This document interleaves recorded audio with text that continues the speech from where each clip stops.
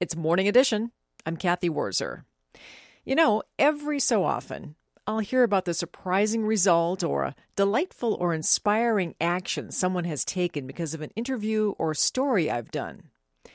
You can count me as surprised and delighted to hear about a song on a new CD by an aspiring Los Angeles-based singer-songwriter that was created based on the series of interviews I did with the late Bruce Kramer. For 4 years here in Morning Edition, Bruce and I candidly talked about his life with ALS, a disease that led to his death in March of 2015. Well, I was on a walk, and my mom had sent me this podcast that was an interview with Bruce Kramer. That's Anna Schulze, a native of Edina. It was coming at a time my aunt had recently passed away of brain cancer, and it was a very raw period, and I listened to this interview and was completely overcome by Bruce's outlook towards his disease and beauty that he found in living in the disease itself in this moment. It was almost like he had this sense of lucidity in using his disease as a platform to educate and connect with people in a way that was saying, I'm okay. I will be here. I have you. I have your back almost. And I remember getting home and just started writing this sort of letter. Writing, especially writing songs, comes naturally to Anna Schulze. She's been doing it since she was a little girl. A friend came up to me the other day to say,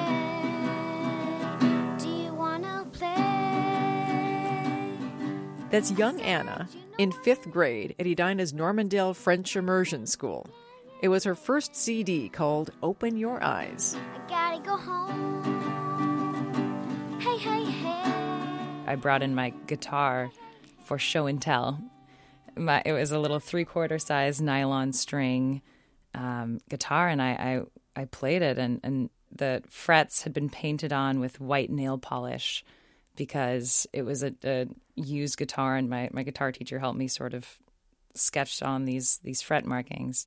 She's unforgettable because she's one of those students that when they sing, it's like an internal light is bursting out from their eyes. Her whole entire face lit up when she sang.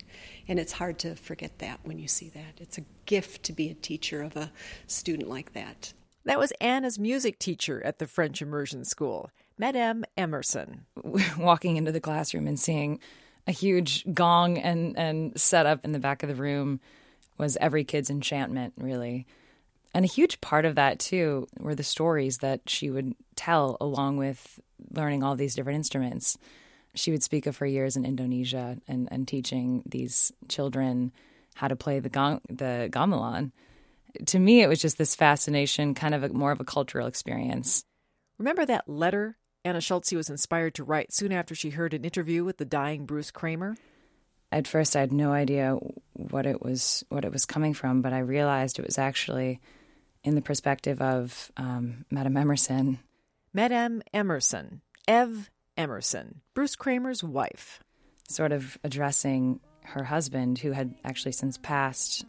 And the first line was, "Kiss me if you're able, sing me one last song, whisper something to me, I'll remember when you're gone." Talk about the future, or bargain for more time. But Jesus didn't negotiate.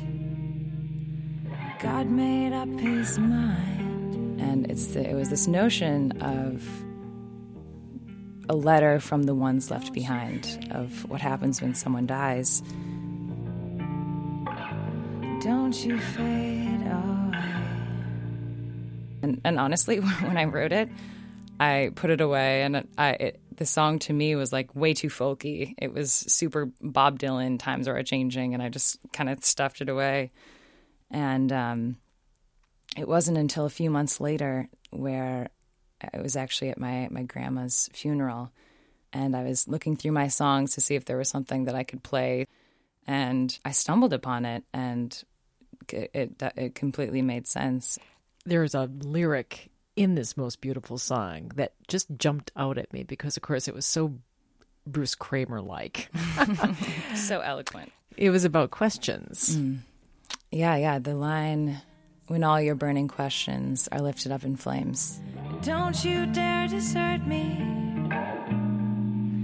Don't you fade away.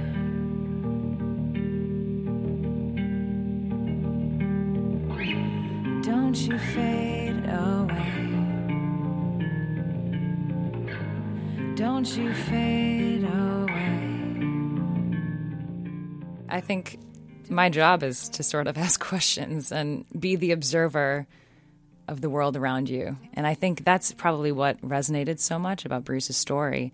It was his perception and his clear-mindedness about his disease and what he was going through.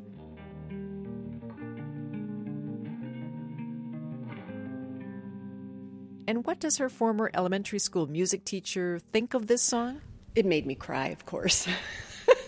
It made me cry, and then I passed it on to my kids and figured that they would appreciate it. It was very touching. Tonight, Anna Schulze will headline a release party at the Astor Cafe in Minneapolis for her new CD, Pickford Market. After that, there are a few things that I'm very sure of. I just want to continue to write songs that connect with people.